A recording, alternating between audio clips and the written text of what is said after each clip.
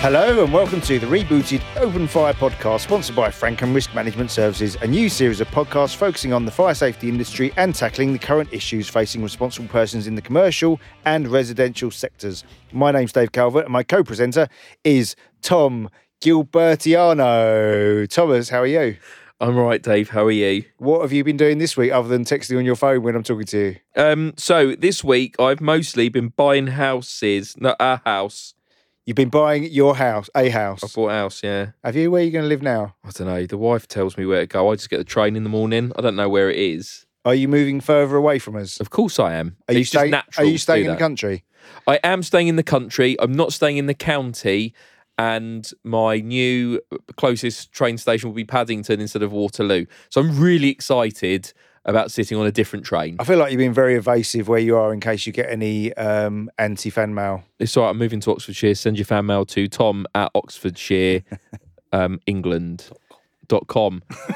So what we're going to be talking about this week, Tom? The person I've got in the room would suggest we're either here to talk about golf or evacuation and Light for Life. So I'm assuming we've got Nick Faldo in the studio. Well, if Nick Faldo worked out more, he would look the same as none other than Andy Cunningham, our pal Andy. We'll come on to our guest today in a moment. Before that, we need to go to our news correspondent, Lucy Witts, who this week... Where are you, Lucy? Can you hear me? Hello, I'm just on the set of Neighbours at the moment. Just on in the set Australia. of Neighbours. If our producer would just mind putting in some Australian sound effects for us, that would be great. So, tedious link. According to Daily Mail, Jason Donovan put out a fire in a neighbouring property this week, wearing only his underpants and armed with a fire extinguisher. Everybody needs good neighbours, right? That is a great... Wow. That is your best news item you've come up with so far, Lucy. I actually saw that on Lad Bible. Whilst we're on a point of order here, I just want to say a couple of weeks ago, back in episode 2, I believe it was, Luce, or episode 3 it might have been, you came on here, you came on our podcast, Ill prepared. and you told me that there was a remake of Backdraft coming out. And you said this because you know full well Backdraft's my favourite movie because it's on my screensaver. So I looked into this after the episode. You were lying, weren't you, Luce? I'd had a few beers. So for any listeners from episode 2 or 3, there is no Backdraft coming out. However, I think if there was, I think Open Fire Podcast would sponsor that movie. Well, just to clarify, when we say sponsor it, we mean be willing to have our name next to something, not pay it We'd be anyway willing to have for an it. episode reviewing the movie, I think. Yes. In fact, we should do an episode reviewing the original, Let's see if we can get Kurt Russell in. shall we? It's worth a try. Still alive? He's still alive. He's got to be still alive. Okay, good. Could he Yeah, put yeah. out fires in his pants? Still having kids, isn't he? Probably. He's a boy. Okay, Tom, could you introduce our guest this week, please? Must I? Okay. So, Oh, hang on. Lucy. I'm Sorry, just getting Lucy. through We're back to Australia. Lucy. Lucy's just indicating to me that there's further news coming in. It's very important, that's Emergency why. update. According to Leicester Mercury, groups of youths in Glenparva have been setting fire to dog poo bins and claiming that it's funny and gets you high. Glenparva, is that where's Glenparva? That's the place in Leicester, yeah? In Leicester. Wow. Would it get you high? We'll try it. Setting fire to a bin. No, dog poo bin. Is it the plastic or is it the dog poo? What's getting them high? Wow, gotta be the that dog is poo. horrific. I want to know at what point someone thought we try need to that. get high. I know what to do. And then all his mates were like, yeah, that's a good idea. Let's light a dog poo bin. And then they all stood around it, breathing in heavily. Wow. That's So I'm glad grim. you let me finish the news. Have we got any more news, Luce? One more. Okay. According to the BBC, UK fast food has been linked to deforestation fires in Brazil. Really? Are they putting a McDonald's there?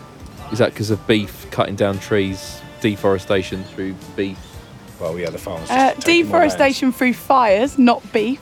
Yeah, but deforestation happens because they set fire to it. Perhaps Yep, they're so cutting they down the set trees to get fires. to the beef. Set fires for farming so they can grow more soybeans, and then they feed soybeans to the cows. animals, which they use as the meat within fast food. Excellent. I feel like your research has gone up a level this week, Luce. I've got to say. Sustainable. Thank you. It is Fast sustainable. The soybeans aren't, but her research is. Sustainable fast food. Yeah. Tom, shall we introduce our guest this week? Well, the second time of asking. The probably second time of should. asking, before we get any more news updates. So on our main guest today is a guy who we all know and love at the Open Fire podcast, is Andy Cunningham, who is the managing director of Light for Life Limited, a man who owns a few patents. He's the first man I've ever met that has patents. Okay, we're going to ask. I think we ask Andy about the patents he's got. Yeah, I think so. And he's also going through patent process. But prior to his starting of Light for Life, he was the electrical and engineering managing director at AGA Services. AGA Services. What? AGA. AGA, which also spells the word AGA. Come on. And that was for 25 years before that. Still is. So I won, which still working for them as well. I see. Still owning it. So AGA's your baby, AGA, since 1994. So what were you doing before 1994 then? Because you're not 30. Only just not 30, 56. Yeah. So what was I doing before 94? No, I was in the electrical industry since 87. Okay. And prior to that, I was print finishing in the print industry. That's interesting. So there you go. What's print finishing? Print finishing is bookbinding and finishing books or print work. He was sewing paper up. Absolutely. There we go. With a golden thread. Absolutely. Oh, tenuous link. So just to introduce our other guests in the studio, we've also, as well as Andy, we've also got the brilliant Anthony Robson, Head of Fire Engineering at Frank & Risk Services. And the mediocre... and the also brilliant newscaster and Head of Consultancy, Lucy Witts. Who teleported here from Australia. Who's got here very quickly, on a one-way flight from Australia. Welcome to the studio, guys. Via St Pancras. Can I just say, I think we need to ask Andy where he's been today. Yeah, who did you see today, Andy? Well, I don't like to talk about it, but we, because there was a couple of us, met Her Majesty at the Hague Housing presentation of a new estate, and it was an absolute thrill. Being a royalist, it was a thrill. Yeah. But even for the non-royals, it must have been a thrill. What was the event, Andy? It was Hague Housing's presentation. They built an estate in Malden. Near their offices, and it was named after Elizabeth, and apparently she opened one in Jersey in 1951. Wow. So that was really nice. So it was nice to be there. It was a pleasure to be invited. Same pair of scissors, same hat, I believe. Okay, cool. Did you get to meet the Queen? Absolutely, yeah. Have a little chat. Yeah. She's all right. She says she was going to go back for a nap. Yeah. I'd love to hear a conversation between the Queen and Andy Cunningham. Is she going to have some dynamic evacuation signage installed in her house? I have offered it. Yeah. If she wants it, and to be fair, the house is big enough that they possibly require it. Well, you're right. I would have thought so. I'd love to see the signage strategy. I mean, that probably leads us in quite nicely to today's episode, really, Dave. It does, really. So we're going to talk about evacuation approaches, very general. Andy, can you start us off? Just broadly, what sort of problems do people face when evacuating buildings? I think since obviously the horrors of Grenfell, it's been more prevalent in the high-rise buildings. In as much as the signage strategies, the ones that I've seen where people are telling me they're compliant, they're absolutely not. They're not fit for purpose. However, in a stay-put building, we might agree that we don't require them. But if we're rescinding stay-put, which a lot of people are because of Waking Watch, I think it's getting to the stage now that we need really robust, dynamic signage strategies, low proximity evacuation style strategies that are on more highly regulated industries or in more highly regulated industries like aviation, marine, oil, gas, nuclear. So you talk about those sort of features.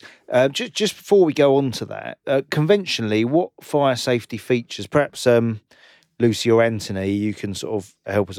What sort of fire safety features in a building, or are we talking about in terms of assisting people to evacuate a building? What do we have at the moment conventionally?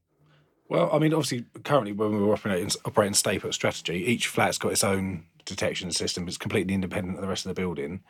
The potential changes at the moment, whether it's via a Waking Watch or a building-wide detection system, you're looking at simultaneous. When you've got that in place, you now need to facilitate the evacuation of the residents, whether that's just having sounders and everyone can get out themselves, or you might need to profile your residents and establish if anyone needs assistance getting out. So it completely changes the dynamic of the building and the way you'd evacuate that building. And so when we get into those communal areas, actual escape routes, what facilities, features would you, what are there solely to assist with evacuation? I'll jump in on this, Dave. You've got smoke detection systems that link to AOV systems, but a lot of them become under criticism, if you like, for being poorly maintained, and also, do we want to? Until the fire rescue services are there, we know we want AOVs to extract the smoke, but is that, by opening up the AOV, actually fueling a fire? We've got to ask that question. So, are we going to oxygenate a fire by opening up an AOV? So it becomes really, really intrinsically tricky to look at the whole evacuation strategy. And I've got no doubts whatsoever it must be done under management. So there must be, going back to Dame Judith Hackett's report in looking at responsible people, we must have responsible people on these high-rise. I don't know if they're going to be over the 18 metres. You decide the heights. But I made a recent statement to the IFE that we're building these buildings taller, filling them up with 600 people and forgetting about them. And I do believe that. So what are you... I know your company, Light for Life, Andy, what would you propose to assist the conventional approach to evacuation in communal areas? What methods are you saying would improve what we currently have? I believe we must start at high rise. I think Dame Judith wrote a report on building a safer future with high rise in mind. I've got no doubts about that. If we can solve the high rise problems, then we can work our way down the buildings. But high rise are a massive issue at the moment. So we must look at, I believe, especially if they're not going to be stay put. We know we got singular staircases. We're going to be able to evacuate down singular staircases. We must give them the best chances of getting out. You could start looking down the smoke hood routes. I know smoke hoods are really, really expensive, but if you're stuck 30 floors up in a building and you've got a compartmented breach somewhere down on the staircase, how are you going to get down past the staircase? Smoke hoods, I think you're sort of referring to the sort of equipment they use in the aeronautical industry on aircraft and such like. They do get them in Japanese in hotels as well. Yeah. Yeah, okay. In Asia, they do. They hand them out. So can you just describe to us, just for the layman, what a smoke hood looks like, what it is? Well, a smoke hood is a modern day version of the old World War II gas mask. So it's a plastic style hood that you put on. And then you can tie it up underneath your neck, around your neck. You can pull a cord, and you've got an hours of oxygen, so it doesn't sting your eyes if you're going through toxic smoke. 2 lungfuls of toxic smoke. So it's attached with an oxygen cylinder. Absolutely. So but they're quite expensive, and I believe the FRS are now carrying 6 of them on each of their appliances. So, but they're quite expensive. I believe some on the marketplace are about £180 each. So you're going to say, is that sustainable? £180, is it worth a life? Yes, it is. We know that. However, to try and provide that for high-rise social housing in Britain, that's a big, massive cost. But also, we must look, I believe, if you've got toxic smoke on corridors or staircases, we must look at a low-level photoluminescent wayfinding strategy or some kind of indicatory light. And that's not selling anything from my product range or what I've built. I've built this knowing that that I've had criticism and people are saying to me, well, your emergency light should be on the ceiling. No, it shouldn't. It doesn't have to be on the ceiling. And I'll get really boring and state BS 5266 Part 2. You can put a low-level wayfinding emergency light, evacuatory style light at low level, and it's below a smoke threshold. So we've got an oxygen blanket at 400 millimetres. The smoke very rarely touches the floor because it suppresses the oxygen. It's the only chance we've got of getting out of these high-rise buildings, I believe. I must admit, I've always found it a little bit ironic that they, all the wayfinding signage, lighting, emergency lighting is all at ceiling level when obviously smoke goes upwards. Well, the other thing is that the site, it makes sense when you apply that in a building that's got an evacuation strategy, because what you want to do is you've got a building full of people, you're telling them to get out, they need to be able to see where to get out, and a logical place for them to see where to get out is in the sky. Yeah. And at that point, the building ain't full of smoke, right? The difference is that the application of the signage in residential buildings is the same as in a commercial environment with your VAC strategy. sense, yeah. And the people that are in a residential building trying to get out are in a position where compartmentation has failed. Fundamentally, it's failed, unless you're the first person out, in which case the fire's in your flat. But if you're the second, third, fourth, fifth, sixth, seventh person coming out, the reason you're out is because theoretically the strategy has failed, and you are going to be going into places that potentially are full of smoke. So actually, in residential, it makes sense for there to be its own wayfinder signage standard, right? Or at least, as we talked about earlier in fire engineering, or a fire engineer that's actually going to apply some common sense and think, why would I need an evacuation signage system in a single staircase building? The answer to that question is because the evacuation strategy has failed. That's the only reason you need them. Yeah. Because everyone knows how to get in and out, right? Absolutely, Tom. I look at it as plan B. I mean, I've had some conversations with a senior fire engineer who's been doing some design work in the big high-rises in Wembley. And they changed the use of the building. I think it's 40 floors up, and they said it's residential. But towards the top end of the build, they decided to put a bar area, a 120 seating bar area, on the top of the building, which is a singular staircase.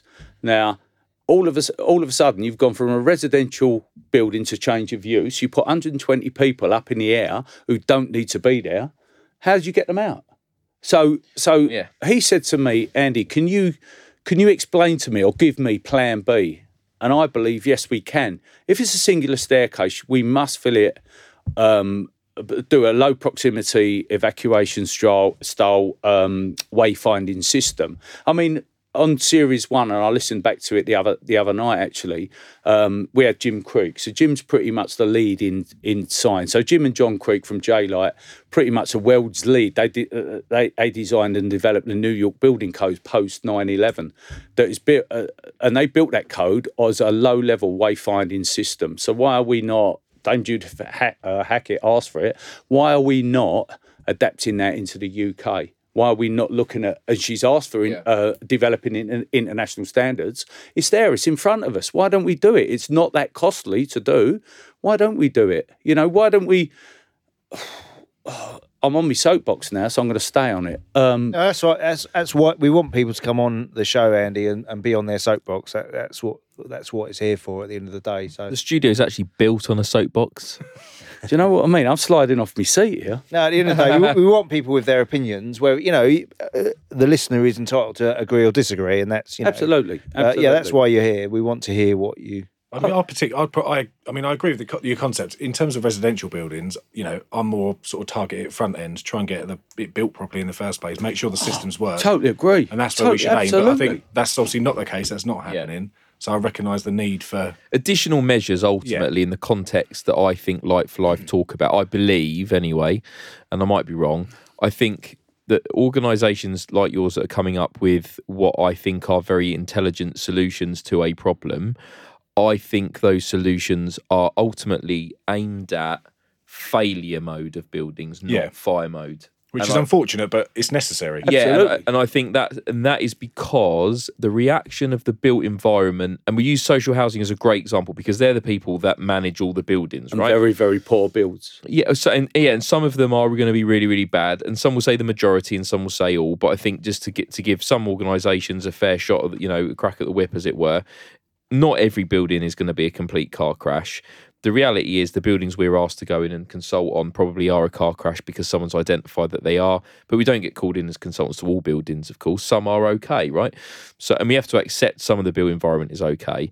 But the problem I foresee is that some of the good work that organisations are doing where you're trying to think, like, if Grenfell Tower was to happen again, what would we want in the building to reduce the fatalities, right? And we'd say, right, we want a system that a fireman can walk into. Sorry, we're going to have a conversation later, but firefighter rather.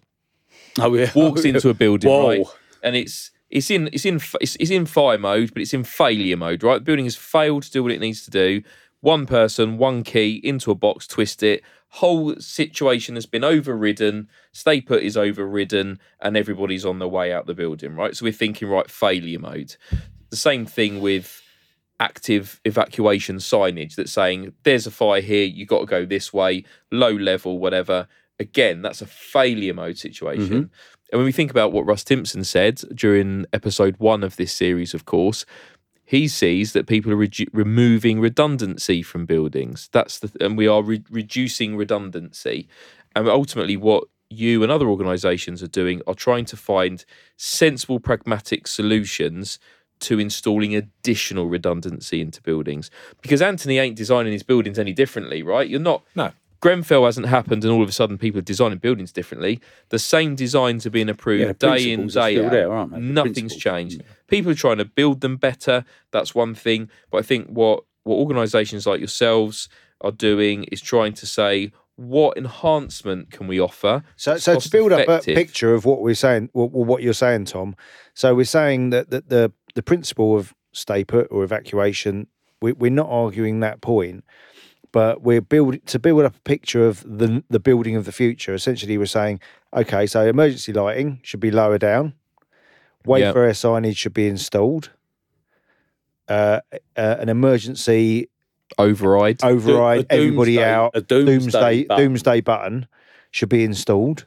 The person who coined that phrase should be given an MBE. I think I actually called it a Tom switch at one time. But... So, what else are we saying needs to be added to that list of the perfect safe building? You then add another staircase, right? I think, absolutely. Another staircase. How far do we go? That's what I mean. Another staircase and plan B. So I think what Grenfell taught us was plan B. It's almost like, right, we lost the building. We got 72 people, unfortunately, lost their lives. However, as you say, Tom, how could we have saved them lives? What risk could we have mitigated just from an evacuation personnel? So redundancy can you put into that building above and beyond? Absolutely. So it's almost like I've had a little bit of criticism from, and I'll just jump a notch, from Multiwatch. And somebody said to me, oh, really, you want Multiwatch? You want a call centre receiving your signals? Absolutely not. I don't want anybody receiving the signals who is not aware of what's going on in that building. I think we proved that at Grenfell and we proved that at Lakanal. So in my mind, to my perfect storm, in my mind, it's let's design or build in, because we're spending millions and millions of pounds, unforeseen money, on Wake-in Watch. Wake-in Watch is an unsustainable solution to a problem that unfortunately we've all inherited. So my mind is, let's reduce the Wake-in Watch and get it down to 1 fire marshal, 2 fire marshals across maybe 6, 8, 10 tower blocks, and let's see all of them signals coming out, and let's start liaising with the residents, knowing that Mr. Jones has burnt his toast again at 2 o'clock in the morning, because it's not the fire alarm activation I'm interested in, it's the fire alarm deactivation. So ACO have got some fantastic, and I'll mention ACO because I'm really passionate about ACO.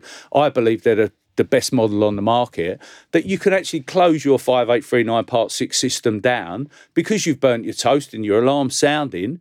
But what if you're not there? What if you've gone out and I know us boys wouldn't have left the curling tongs on the bed and the quilt set alight. But what if the flat did set it? The flat is alight and it's 600 degrees half an hour later, and it pops the windows and the smoke's billowing out. How archaic is that in this day and age? Yeah. Why are we waiting for that signal? We should have someone at the front end. I think that's a good point. I do think it's a good point. I mean, what it needs, though, is that requires wholesale change. Well, you say that. I always think it's a bit odd because everyone talks about stay put or simultaneous. The residents don't know what they're doing. It's really simple. If you're a person and you're in a place, if you hear the fire alarm, you get out. Yeah. Now, if you're a resident in a flat and the fire alarm goes off, current standards, you get out because it's probably a fire in your flat. But if you're a resident in another flat and the alarm goes off, it's exactly the same. You just get out. It might be elsewhere in the building. It's not a complicated educational change. It's just a perception of it. It is a perception thing. But it is a wholesale change to the way we've done the built environment for 70 years. I'm probably a little bit more... I'd break it down as we discussed in the previous episode. I'd have the system throughout the building, but why not have the firefighting facility where they can evacuate a floor or the entire, each floor individually or the entire building? Yeah, have a choice. If they feel the need to do so. Yeah, and that's the thing. It's about giving firefighters flexibility in firefighting mode. Well, I mean, we don't do that. I mean, you take Grenfell's, there's obviously the fire service to come under criticism. We won't comment on that, but In terms of their ability to actually evacuate the building, obviously they've got to do it door to door, knocking on doors when they do decide to evacuate. Yeah, it's not like they had a button to press and they chose not to press it, right? It's not a quick reaction. It takes a long time to evacuate a building. I mean, it makes sense. I mean, you sort of think that actually when you get to the point when a building is in actual fire mode, not fire alarm activating mode, but actually it's on fire. It's under stress. Right, it's on fire. When the fire brigade turn out to a building, does it not make sense for the fire brigade to be able to tell the people in the building there's a fire in the building? And that's the question, I think, that people like you are asking. Absolutely. I don't think there's anybody that says no, is there? Wait, actually, there is. Unless you've got a robust stay-put policy. No, right? Okay, so that's the question, Andy, to put to you. Very frankly, do the systems that you're talking about in terms of the wayfaring systems, the global doomsday button, do they meet all BS standards and regulatory requirements at the moment? Yeah, absolutely. So, Light for Life is tried and tested. It's CE approved. I've had multi-watching as a CE approved product, notification products for, I think, from March. So we're going on 6 or 7, nearly 8 months, and then I believe they've been doing trial testing on it. Time testing on it, and I believe next week we get the sign off that is a CE approved conforming certificate, conforming certificate, and it is fit for purpose. So, and basically, it will notify you. You tell me what you want. What do you want to know in your building? Do you want to know if your fire alarm's gone off in flat 304? We'll tell you that. Across all flats. Do you want to know if your fire doors are wedged open? We'll tell you that. Do you want to know if your closer's been taken off the door? We'll tell you that. Obviously, there's an infrastructure cost, but it's nowhere near the cost of a waking watch. So really, to my mind, you could fit this system and say, do away with your waking watch and go to your front end. Exactly what Dame Judith Hackett's requirement was by stating we now must become responsible for these high-rise buildings. Yeah. We must. There must be somebody sent me an email the other day and said RP, and I looked at it and I thought to myself, RP. So straight away, we're downgrading responsible person. Please don't downgrade responsible person. Just let's type responsible person. Let's make people responsible. So what is these? On that point, Andy, and you make a very good, very strong case for it. So what is the reluctance to introduce these? So what are the barriers or limitations? What part of the industry doesn't want this to happen? Lack of understanding. I believe we've got so once again, I'll revert back to Dame Judith's statement about cultural change. Yeah. We must look at changing the culture of the fire industry, I believe. Yeah, we've got all the answers to all the questions. We're sitting here. I mean, the boys over at Clarion with Steve Gallagher and Dan Hollis doing some great work. I believe you guys know him. You know, they spent best part of £20 million. They might have the budget, but they still spent best part of £20 million. They're doing great work. Listen to the likes of Jim Creek and the Dave Calverts and the Tom Gilberts of this world. We've got all the answers to all the question. Let's just tie it all up, I believe. And I was speaking to Danny White earlier, which was great. And I must make this statement. And I said to Danny, I love you dearly. I know you're passionate in your industry. It's not all about the doors. And I believe it's not all about the doors. We need the doors. We need the doors when we got a stay put policy. If we haven't, the doors are maybe not so important. But let's look at the walls before we look at the doors. You know, I mean, they've been fitting fire doors on a property that I was looking at. Fire doors, £1,300 a pop, and they've got lava and plaster walls. Do you see what I'm saying? So let's spend the money where it needs to be spent. And I wrote an article for City AM the other week, and I believe there's £6 billion to be spent in the fire industry. And this industry is 50 years, I believe, or 40 years behind the times because it hasn't embraced technology. We've got everything at the front end for it. We can look after all of it, but just believe in itself. Let's innovate. And that's what we're frightened to do. Yeah. Our codes and standards are the best in the world. I'll leave you boys to sort out all your cladding stuff, right? Because that's what you do. I'll look at it internally, and I think we've got the best codes and standards internally in the world. Let's just adapt them. They just need to be brought into the 21st century. But what I would say is that codes don't need to change. No, for fire engineers to make sensible, pragmatic decisions based on the experiences that all of us have had since the fire that happened 2 years ago. You're right, Tom. I just think we need to adapt them, or just to look at them a little bit closely and say, right, we can adapt them into, as I said, more highly regulated industries where you're aviation, oil, military, marine and gas, and just put them at low level. And give these people a chance of getting out of these buildings. Because if you're 30 floors up in a tower block... If the building's not worked properly... Plan B. Yeah, plan exactly. B. I think the problem is, I mean, we've had this conversation before in episode 1 with Russ, and commercial. We're not having this conversation about the commercial sector because they've got all the systems. It's all been installed, and they're out the building 6 minutes. Yeah, and that's simultaneous, right? And the money's spent there. And we wouldn't say that they actually, they go a long way to meeting the standards and actually going above and beyond. Mainly probably for insurance purposes, but it's the residential sector where this shortcoming is evident. And I'll completely agree. We need to start throwing some more money, more technology, and actually bringing it up to a decent standard. I done a presentation recently to the IET, the Institute of Engineering and Technology, of which I'm a member, and it did make me laugh. In the presentation, I sort of BS 7671, which is our codes and standards electrically, and I was standing there and I was saying I was absolutely honoured to be presenting at the BS 7671. They wrote the standards, they wrote the codes, and everything else, and I actually ended it. Guys, I'm privileged to have been allowed to present. However, I just want to tell you your fire signage in the building is wrong. And that is how I ended it. So these people are writing the codes and the standards, and they didn't even get the fire signage in the building right. I do think that this whole conversation has been quite negative, and if you actually look at the statistics, only 6% of fires in purpose-built flats have spread from the room of fire origin, and even less have spread from the flat of fire origin. And I think almost this has been very risk-averse and all guns blazing that all buildings are going to fail, and I don't think that's a true reflection. No, I don't. You're right, Lucy. I don't believe all buildings are failed. However, I think we can make improvements. So none of us wanted to see them. Obviously, the catastrophic incident at Grenfell. Nobody wanted to see that, especially worldwide. That is for sure. So if we can make an improvement, and I don't want to say, if we can save one life, that's an old cliche.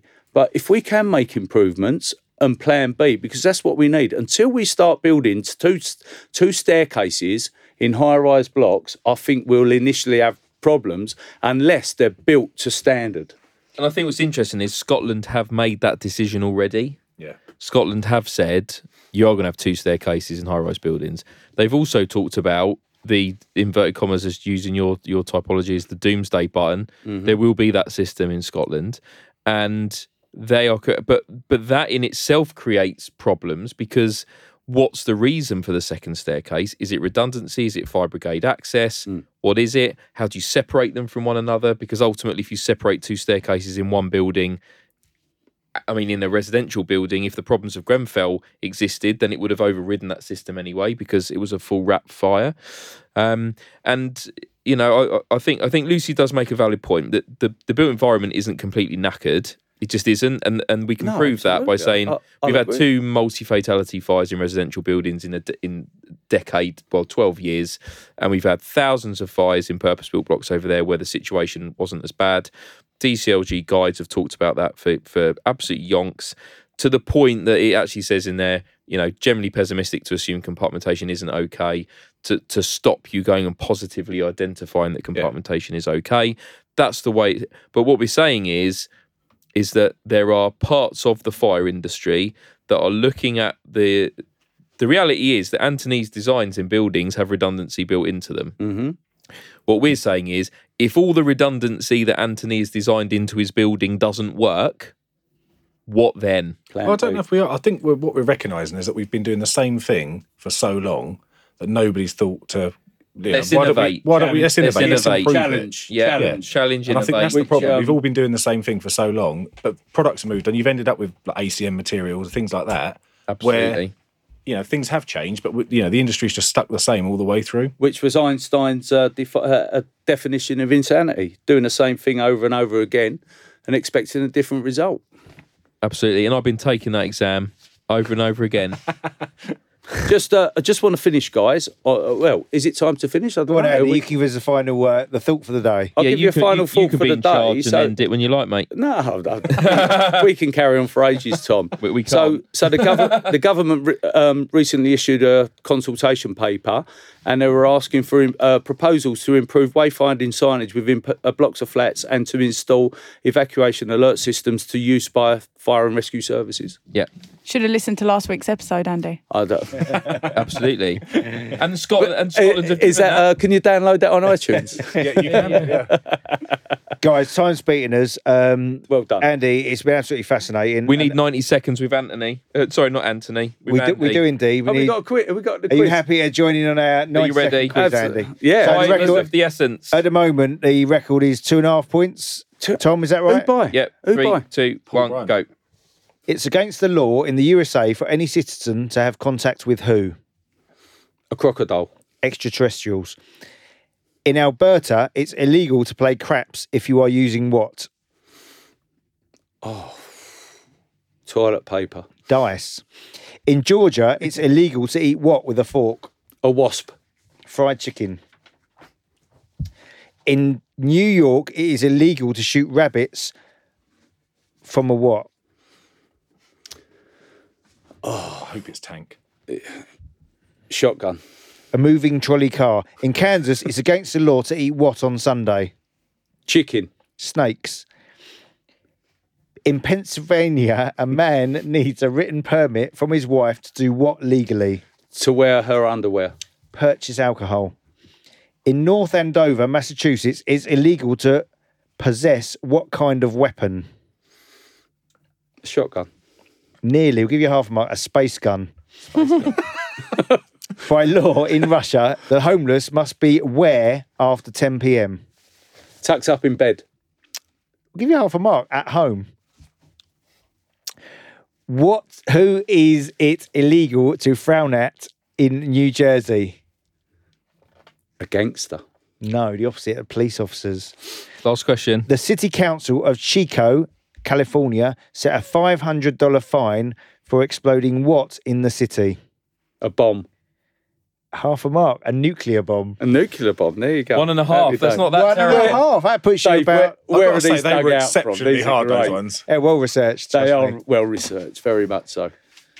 Okay, Andy, it's been fascinating coming on you. Thanks, We'd guys. love to have you Thank on you. here again. Anytime. Probably for 2.5 hours next time. And Yeah, Anthony, lots to we've already discuss. got you booked on for the future episode on guidance notes in general, Yeah. later in the series. Yeah. We'll try and make that interesting. Yeah, we'll try. Yeah. But yeah, Well, I'm looking forward to it. cool. I'll flip in That's and out as we better. go through the series. Yeah. That's a better response, Anthony. Thank you. Quite And Lucy, standard. we'll see you reporting your news next week. Where are you going to be next week? Spain. In Nice. Spain. Tom, See you soon. we need to tell people where to get in touch with us. Yes, if you want to talk to us, go to Dave. No, don't go there. Email us, Dave and Tom at openfirepodcast.com, or go to theopenfirepodcast.com. Website. That is what that address would be, yes. That's us done. Thank you very much, guys. See you Take next care. week. Bye. Bye.